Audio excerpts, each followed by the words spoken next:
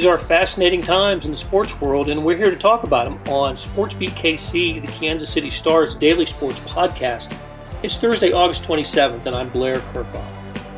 Nationally, 3 NBA playoff games, 4 Major League Baseball games, and 5 Major League Soccer games, plus some WNBA games were called off on Wednesday amid protests over the shooting by police in Kenosha, Wisconsin of Jacob Blake. The Royals played their game in St. Louis last night, losing in miserable fashion, by the way, by surrendering 4 runs in the bottom of the ninth. The Chiefs practiced on Thursday morning, but other teams like the Packers, Lions, Colts, Jets, and Washington did not. Other teams, like the Ravens and Eagles, announced they were holding workouts. So we'll be keeping an eye on those developments throughout the day. On today's show, we'll hear what Andy Reid had to say about the incident that triggered the protests. It was an unprompted, heartfelt message. But first, we're going to hear from Chiefs President Mark Donovan. He oversees the team's business operations, and in his first sit-down with reporters since, I believe, the Super Bowl, Donovan spoke to the decision to have fans in the stands, both for practice and the first few home games, the Chiefs' approach to Native American imagery, and the team's role in encouraging voting, including something of a surprise announcement about a polling place. We'll play the entire interview with Mark Donovan. So let's get started. Hey, Mark, how you doing today? I'm well. Adam, how are you? Good, thank you. Couple things, Mark. What is it about Arrowhead or the Chiefs or Kansas City where the Chiefs felt comfortable selling tickets to the games where so many NFL teams and other pro sports teams haven't felt comfortable, at least to this point? And also, at 22% of capacity, how many tickets is that exactly? Let me take that backwards and forward. So roughly 16,000 tickets out of 75 or so that we typically would have. I think what makes us comfortable is our plan. And I'm late, and I apologize for being late. I was on a league call, and we were talking about that, and I was asked to present to the league on our plan and our success this past Saturday, and our plan for Saturday and our plan for Thursday for opening kickoff. And, we are very confident in our plan. We've said this numerous times, and we'll say it again, and we will reiterate it, that our plan is only as good as compliance and the following of directions, following of the protocol for our staff, for our players, for our coaches, for our fans. It's critical that everybody follow the protocols. But if they do, we feel pretty confident that we can do this. We're not alone. We are definitely in the minority when you look across the league. I think there are 5 or 6 teams that are going to go with tickets and fans in the stands for the first week. And then I know 6 to 10 are contemplating after week 2 or 3 and then beyond. So we take the responsibility very seriously. We understand, and I said this on the call that I was on earlier, we understand that, we've got to get this right. And we've got to be very diligent in our processes and our protocols in order to be successful, in order to have another game with fans. And we know that other teams and other leagues are going to be looking at us. I would also say we're not alone in sports, right? Last night, Sporting here in Kansas City hosted fans successfully, as far as I've heard. And other teams in other markets are hosting fans. So we're hopeful. We're confident in the plan. And we appreciate all the support we've gotten from medical experts who helped us put that plan together. Let's go to Herbie Teope. Go ahead, Herbie. Hey, Mark, thank you so much for taking a moment to chat with us. You mentioned discipline for folks, but there's also that human element that you always have to concern yourself with. So what kind of system is in place to ensure that the people who are charged to ensure that the safety policies are being followed are actively identifying and correcting violations such as not wearing a mask when you're inside the stadium? Yeah, for those of you who are at the stadium, I hope you'll agree with this statement.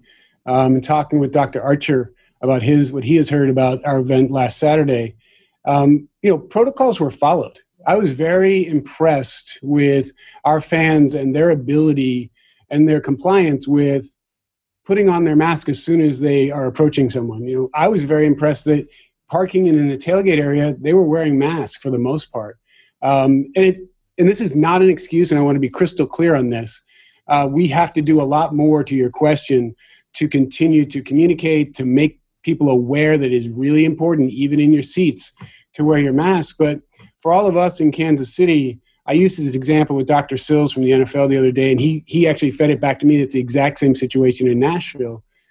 If you think about our experience over the last few months, where we're going out to restaurants and we're actually interacting in public, we're going to schools. My experience this past weekend in the plaza going to a restaurant with my wife is very consistent with our experience across any sort of public interaction. As soon as we get out of the car, we put our mask on. And when we're traversing to the restaurant, we put our mask on. We see the hostess to get our seat, we have our mask on. We walk to our table, we have our mask on. We sit down at a table, we take our mask off. And we don't put it back on in between eating and drinking, right? So our normal process is that. And I think that's one of the things that came across on Saturday was, I talked to a few of our season ticket members, and I said, I need to enforce this. I need to reinforce the importance of wearing the mask in the stands. And the dad looked at me and said, Mark, I wore the mask everywhere you told me to. I'm sitting in a seat, there's no one within 10 feet of me, and I'm with my family who I sleep with and eat with and spend all my time with without a mask on. I appreciate it, but it's 95 degrees and hot. I took my mask off for a minute. And I said, look, I hear you loud and clear. But as we get more people in, as we're closer together, we have more interactions, more cross traffic. We all have to be disciplined. And that's really where we are. So to your question on enforcement, we'll have more people, we'll have more staff, we'll have more messaging. You'll see some stuff this Saturday, which is very in your face signage. We're going to walk up and down aisles with a little sign that says, hey, wear your mask, even if you're sitting. So we got a lot to learn. We got a lot to work through. And we need a lot of cooperation from our fans to make this successful. Let's go to Nate Taylor. Go ahead, Nate. Okay, there was a technical difficulty here. Nate was asking Mark Donovan about the incident at an MLS game in Dallas earlier this month when some fans booed, chanted USA, and threw things on the field as players took a knee in protest while wearing Black Lives Matter shirts during the national anthem. The situation has an impact on the Chiefs if players want to make a similar gesture before, during, or after the national anthem. And then secondly, to go to what you guys have done with indigenous people and trying to understand how to better position the organization in the correct manner. I think you mentioned earlier how a Purple Heart was sort of a denomination in terms of understanding the situation. Just what did you learn yourself from those communications? And then what would you try to express to fans who may also not follow that rule if they come to the games this season? Okay. Two very different angles on questions. So the first one, I would say we learned a lot from the FC Dallas situation. I think everyone across sports learned a lot from that situation. And we take all that learning into what we're talking about here. I think to your second question about the American Indian and what I've learned, I'd say I've been a bit redundant on this, so I apologize, but we've been doing this for 6.5 years. This isn't a new issue for us. And I shared some personal stories of, the first few meetings, Johnny Leonard reached out to me and said, can we have coffee? And he explained sort of, here's how this is viewed and here are some of the issues that we should be discussing. We set up a larger meeting with people and got into the depth of that. And I walked away from that first meeting, a little bit embarrassed about my lack of knowledge and a little bit inspired about if you have the knowledge, it becomes pretty clear. Now, everybody's going to have opinions on all these issues, and I respect that. But for me personally, I didn't understand what a headdress or a war bonnet was. I didn't understand what it represented.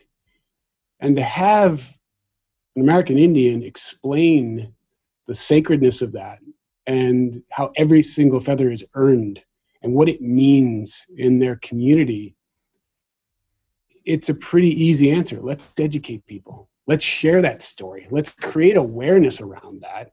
And, the great thing about our working group is that there's good discussion about it. Well, how do we do that? And then how do we have set a realistic goal? And the realistic goal we had was if we can just explain this to a fan we see in the parking lot who's wearing a headdress, we feel confident we'd convert them into you can paint your face, you can wear a crazy hat, you can wear a wig, you can wear a headband, you can wear jewelry, you can create your own character, do all that, be a fan. But understand, just throwing the headdress on because you bought it at a 5 and dime store and think it's cool, it's not.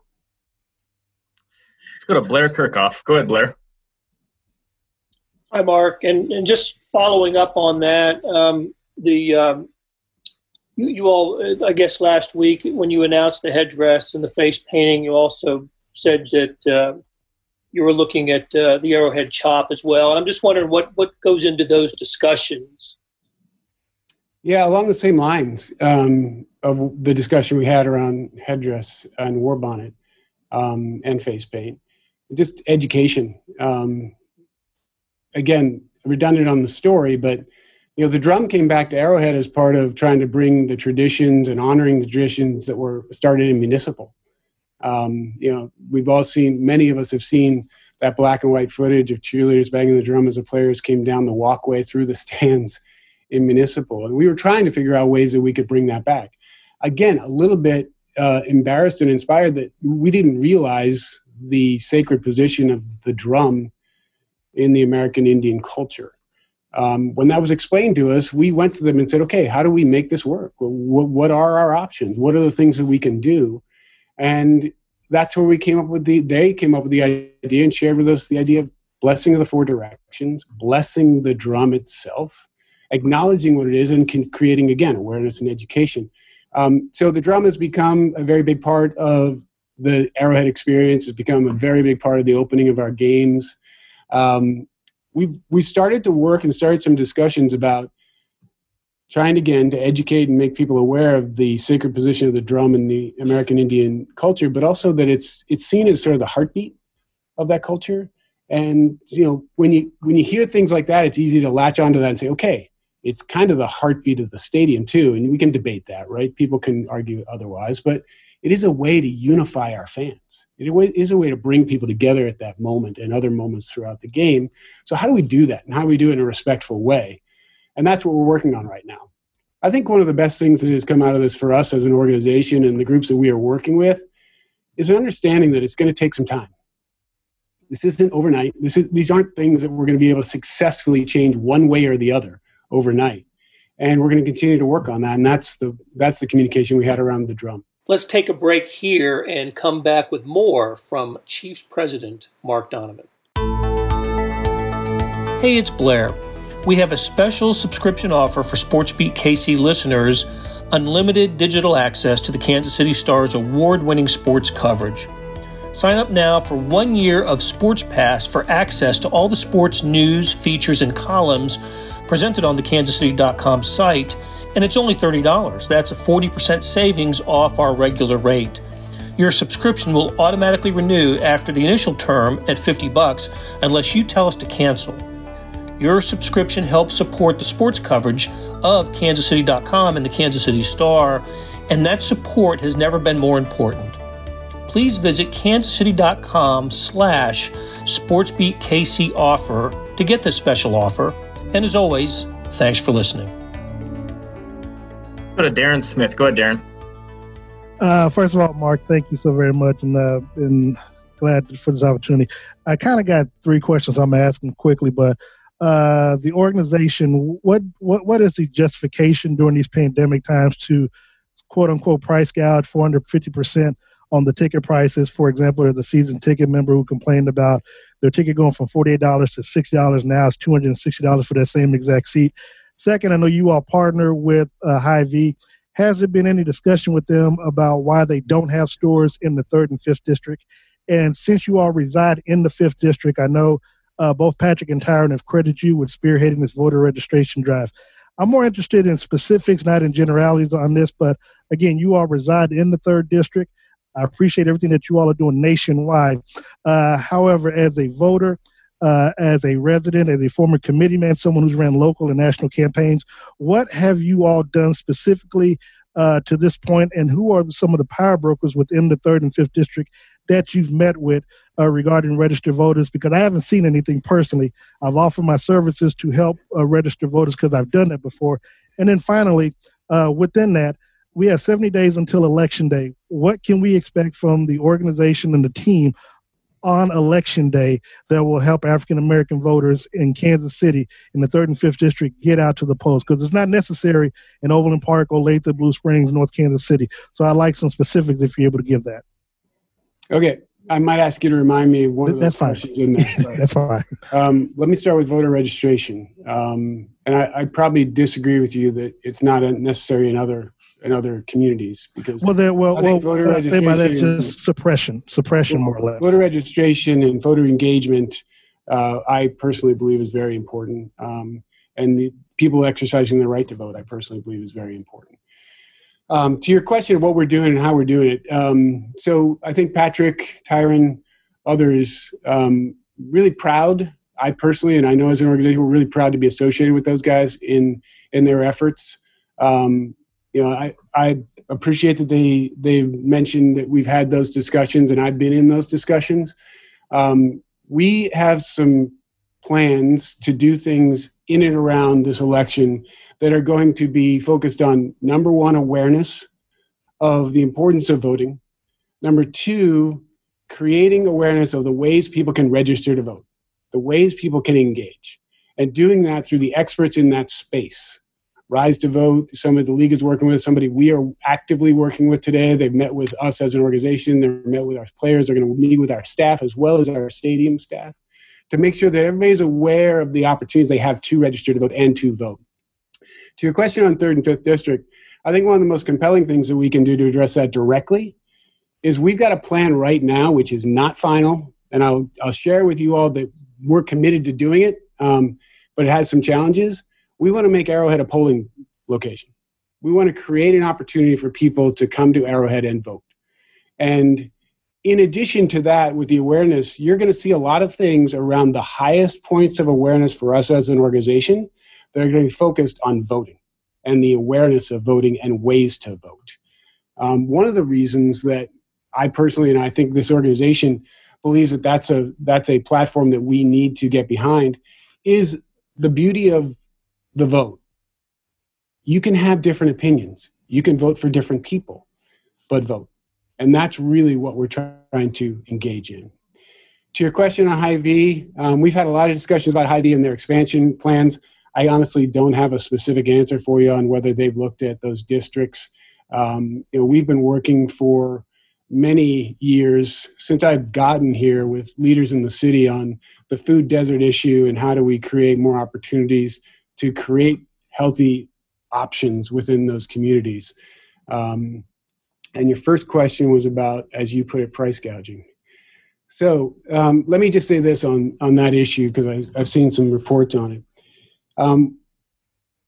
What we did in putting together our plan for how do we take a stadium from 76,000 seats down to 16,000 seats and equally and fairly distribute those tickets to our season ticket members. As you can imagine, when you do the math, it's pretty quickly, you can't. So what we did was we said all season ticket members will have the opportunity to move their tickets to 21. There'll be benefits and incentives to do that. We've locked in their pricing, flat pricing for next year. They have the opportunity to win free tickets to games. There are a lot of different benefits that are in there. Our season ticket sales staff has done a great job on. And then we sat down and said, how do we make this fair and equitable in terms of the tickets we do have? On the pricing issue, in May, right around May when our schedule was released, we announced our single game ticket pricing. In May, when we announced those prices, we were assuming we were going to have 76,000 people in the stadium. And those prices were based on a lot of very complicated algorithms and data that we use to understand the market and understand what the value of those tickets are in this market. Before we reduced to 16,000 seats, before we went through any of these changes, we set those prices. We haven't changed those prices. They're exactly what they were. Those are single game prices, and they're based on the value of those tickets in the marketplace. I know there's been a lot, and we completely understand and expected the response because it is a significant jump. Number one, That's the value of having a season ticket plan. You have the benefit of those ticket prices being much below market value, but you're committed to the full season. The single game option gives you the option to pay a little more, in some cases a lot more, because you're buying one game. So you're not obligated to buy the full season. You're buying one game and you're paying what the market rate is. Now, I defend the market rate, and I think most of you who are in this, who are interested in this issue, probably have already done the research. We're pretty good from a data standpoint, an algorithm standpoint, and our team of understanding what the ticket's really worth and being below that number. So even though, again, acknowledging that there's significant jumps, a person who buys a ticket to our Houston Texans game today at the price that we're selling it at can put that in the secondary market that minute and make more money, hundreds of dollars more based on their location. In some cases, a $400 ticket is going for $1,000 on the secondary marketplace. So what we're trying to do is be fair, but represent the market. Let's go to Therese Paler. Go ahead, Therese. Hey, Mark, how you doing? Thank you for doing this. Sure. Just kind of following up on the pricing model, how have sales been going for you guys? I feel like I ask you that every year, but with these prices being above the norm, like how have sales been going? And one more thing, the passion of your fans, does it kind of, wherever it's at, does that kind of speak to that as well, the passion of your fans? Well, to answer your first part of the question of how sales have gone exactly as we expected, I get the opportunity to sit up here and say things like that, but it's really our sales team. Tyler Kirby, Tyler Epp, the people who are in that department for us, they really know their business. And when you look at what the projections were going to be, and as you can imagine, Therese, you and I have had enough discussions to know kind of how I'm wired on these things. So there's a pretty high expectation, a pretty high bar on exactly where we're going to be and how we're going to be, and our projections have to be right. We're exactly where we thought we were going to be. The demand is, it's an interesting way of doing it because we're doing it by tenure, going back to the point of fairness. We had to figure out a way to give every single one of our season ticket members an opportunity, but we've had longer tenured and shorter tenured season ticket members. So we've gone in waves and allowed the longest tenured season ticket members the opportunity to buy first, then the next, and we're probably, I won't have the exact, but we're probably only 30% through our season ticket members. And the interesting part for me, at least, in looking at the data, is you've got a lot of people, longer tenured season ticket members. Again, it's a mix, but if you look at demographically, you could have some people who may be medically challenged, may have conditions, may be in our older demographic, and may be less likely to want to come to a game where they've got to go through all these protocols and do all these things. We believe that as we get, our projections show that as we get closer and to the newer tenured season ticket members, the percentage of people who buy within those pods are going to be much higher. But we really our model set out a goal, which is going to be tough to achieve, but we think we're going to get there, that every single season ticket member, whether you're a 50-year plus season ticket member or whether you signed on with us last year for the first year, will have the opportunity to purchase tickets to games this year. When you're talking about 17,000 tickets, 16,000 tickets, it's a tough math to figure out, but we feel like we're trending towards that. All right, guys, we've got time for a few more questions. Let's go with Sam Mellinger next. Go ahead, Sam. Hey, Mark, thanks for doing this. With the pricing, I just want to follow up on something. I know your focus is the health part of it, right, of getting the protocols in place and all that. But there has to be a financial part of this, too. I'm just wondering, was there a sort of a standard that you guys had to hit on, making this worth it, for lack of a better term, making sure that you would have enough money to make this worth it? Yeah, I know that question has been out there nationally as well as locally. The numbers don't pencil out. I mean, you can't really make the numbers work when you're talking about that amount of tickets. So this isn't about that. This is about creating an experience and continuing the experience at Arrowhead, giving our fans the opportunity to be there for some really special moments. To some, it may sound a little bit contrived, but honestly, we're raising a banner on September 10th. And we want our fans to be part of that. We're really struggling with the fact that only 16,000 are going to be able to be a part of that in live and in person, but that's a lifelong memory, and it's going to be different. It's not going to be exactly what we wanted, but it is something that was really important to us as a franchise, and I will speak for the Hunt family on that. I mean, that was a big driver on figure out a way to get our fans in safely. They need to be part of this, and that's been a big driver for us as a business. Let's go to Sam McDowell. Go ahead, Sam. Hey, Mark. Thanks for doing this. Just to take from your leadoff thing about the fans, you mentioned that it's going to take compliance to make this work. What's sort of the process of enforceability for those that aren't being compliant in the stadium? Yeah, so we're going to continue to learn and continue to try to understand how we can better enforce that. I'll cite that you'll see some new things this weekend with signage and with more staffing focused on that issue, specifically walking up and down the aisles, making sure they're just reminding people to put their masks on. We don't want to be in a situation where we're, evicting someone or arresting someone or anything like that. But we think that we have enough systems and enough communication in place where we can enforce that it's to protect all of us. And we can get into some science conversations about, distance and volume. And, one of the biggest things we have to our advantage is we're an outdoor stadium. But we also have to listen to the experts, and the experts are telling us that, yeah, you're an outdoor stadium, but you're not just sitting and eating dinner. You're standing and cheering and yelling and screaming. And those are all things that factor into the risks associated.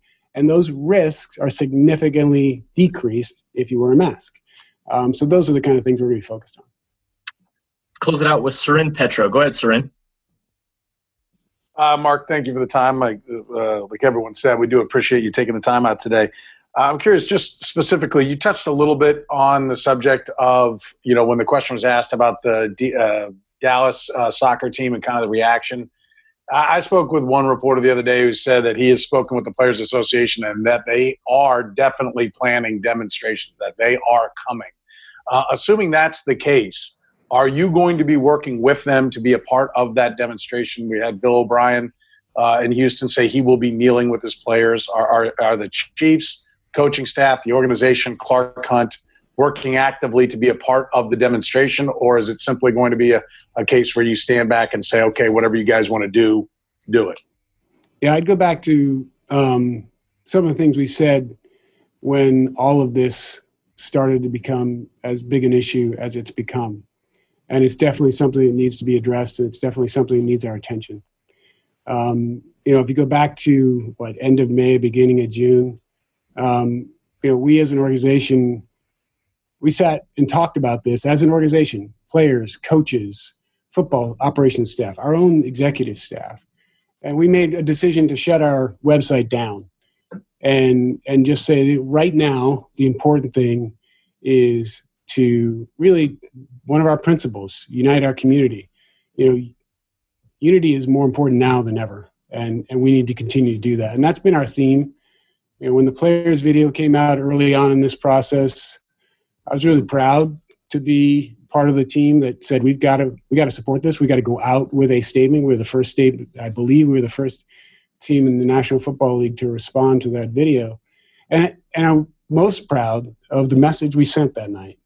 And it was late at night, and it was Clark, myself, and a few others on a phone call just saying, the message we want people to hear and the message we want our players to hear is that we love and support them. And we're part of a family. Just like any family, there are passions on all sides. And what we've said is, in discussions that I've been in with our players, with Clark and with Coach and with Brett and with others, let's love each other, let's support each other, and let's respect each other. And that's really what we're going to continue to do. We're going to meet and have more discussions about this, and you'll be hearing more from us as we go. But that's really the approach that we take to issues like this. Mark, we appreciate your time today. Thank you. Thanks, guys. Appreciate it. Hope to see you guys soon. That was Chiefs President Mark Donovan. Before he spoke on Wednesday, Andy Reid met the media, and after giving the injury report that opens every media session, he had something he wanted to say about the Jacob Blake shooting in Kenosha, Wisconsin. So listen, as far as the injuries go, it's kind of the same guys I mentioned to you the other day. Tyreek did get some work today, so he's heading in the right direction as he did the other day. Other than that, it's the same guys. Everybody's making progress, and it was good to have the guys out there that were out there working. Listen, I'm just put in my 10 cents on the Jacob situation.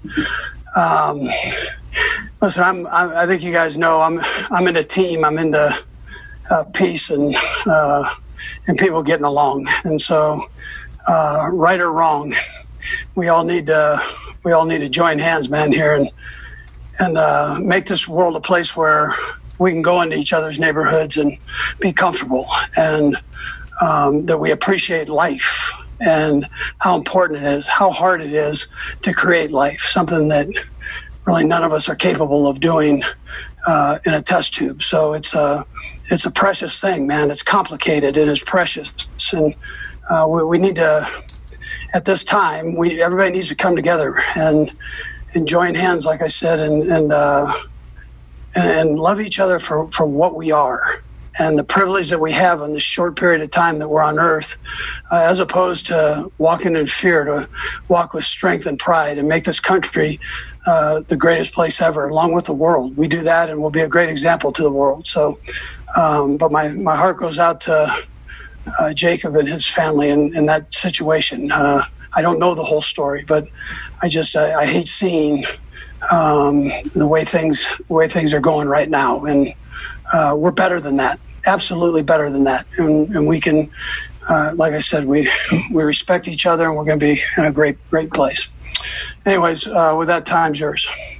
Let's go to Adam Teicher. Go ahead, Adam. Hey, Andy, how you doing today? Doing good, Adam. Good. Hey, Andy, it certainly looks like that you all, despite the unusual circumstances, are getting a lot of good work in at practice. Just want to know if you feel that way and whether how you feel about what you've been able to accomplish to this point in camp. Yeah, no, I listen, I'm proud of the guys and the way they're pushing through. They're doing it with a great attitude. And so we're getting better, and we got to keep going with this and finish up the camp strong, because we have a great challenge, our first game, and so with the Texans. So we understand that, and we know how tough they are. So we're preparing for the season still. We're not preparing necessarily for a team right this minute as far as plays go. We're still doing our training camp plays and working through those. Let's go to Herbie. Go ahead, Herbie. Hey, Coach, in light of what you just mentioned there about the Jacob Blake situation, the Lions yesterday canceled practice and they held team meetings about it. I'm curious, how much thought went into doing that on your end? And then did you have a team meeting with the players to discuss their feelings on that situation? Yeah, so Herbie, one of the great advantages I've got here is I have a great locker room that communicates. And so I'm able to talk to the guys and get a feel with the guys. There's obviously concern, and but not to where we felt like we needed to do that. We were able to go forward, but on this. But we also understand where things need to go, and where we all need to work. We all need to work forward on this. And again, I think with that, we've got great people in this country, and we need to bring that part out in us as opposed to the negative, and get ourselves right. Let's go to Nate Taylor. Go ahead, Nate. Hey, Andy, thanks for doing this. Yeah. To follow on Herbie's question, when the guys come to you about a certain situation that has occurred this summer, whether it's with Jacob or previously, just how does those conversations go with those players, and just how valuable is it from your perspective to hear what players say they feel when a certain incident occurs in our country? Yeah, I listen. I mean, that's what I do. I try to do the same thing with my kids and people that I come in contact with. I mean, it's no different. I mean, you can learn from everybody, and And so, and then there's concerns right now. And so they're being addressed. And things that, change is always a little uncomfortable for people. In our business, we have a lot of change, and it's constantly happening. And so, but you gotta listen. You gotta sit and make sure that you keep open communication with it. So, and I'm lucky. Like I said, I'm lucky to have a locker room that does that, and players that talk about it, and guys that listen to each other. And so, and if we can just put color aside and enjoy each other's culture, man. We all come from different places. We're all wired a little different. If we can just bring it together, man, and enjoy each other's what we're all about, as opposed to taking the negative, and let's throw that out the window and get this thing right. Go to Sam Mellinger. Go ahead, Sam. Hey, Andy. That's all really well said. I've got, I guess, kind of an off-the-wall football question for you, though. You've talked a lot. We've asked you a lot about, sort of Patrick's experimentation on the field, see what he can get away with and what he can't. I don't know that I've ever heard you talk about the genesis of that. Like, I don't remember you saying that with Alex, for instance. I'm just wondering if that part of how you direct Patrick in practice to sort of let it fly, let's see what you can do, is different than quarterbacks you've had in the past. No, listen, I did the same thing with Alex. I just said, hey, try it now. I mean, we're going to ask a few different things of you. There are some things that, even in Alex's long career that he had before he got here, there might be some things that you haven't tried before. And so let's see what you can get away with. And Alex was great with it. I mentioned, I believe, during training camps up at St. Joe that when I first got here, I was asked about interceptions. And that's... There are ones where guys are working on, and then there's ones where guys scramble around. They throw it up, the sloppy interception. So the other ones, you can judge and see that they're trying to work and see what they can get away with the play. I think that's so important. And Mike Holmgren, if I got it from somebody, that's where I got it from. So, yeah. We've got three more hands up. Let's go right down the line. We'll go with Darren first. Go ahead, Darren. Thank you very much, Coach. My question, because I don't know if you specifically answered it, but with the Detroit Lions canceling their practice, what was, if there were any conversations with you all as the defending Super Bowl champion, canceling in regards to protesting, because I think that carries a lot more weight than the Detroit Lions doing it. And then secondly, with what took place with Rashad Breeland in the offseason, the police, as we continue to see shooting unarmed black men that are being shot by them, what have you and your coaches either set a time aside or set a time conversation to have with your players, both black and white, in regards to interactions with the police? So, Derek, we actually, you asked it at a time when we've been having meetings throughout training camp on it, and the league and the union have done a nice job collectively of bringing this issue and issues together. I think they've done a great job of teaching, and so that's where we're at right now. It's a matter of doing and getting this done, and where people really respect each other. And I see it every day. I wish everybody could see this. I see it every day of guys coming in and they respect each other. They respect each other's background. They're willing to listen. When we've had these joint meetings about situations on racism, everybody contributes, whether they're black or white, it doesn't matter. There's nothing holding back the communication. And I think as long as we do that, I think we're in no better hands than what we are with the young people in America right now, because they understand change and they're going to demand it.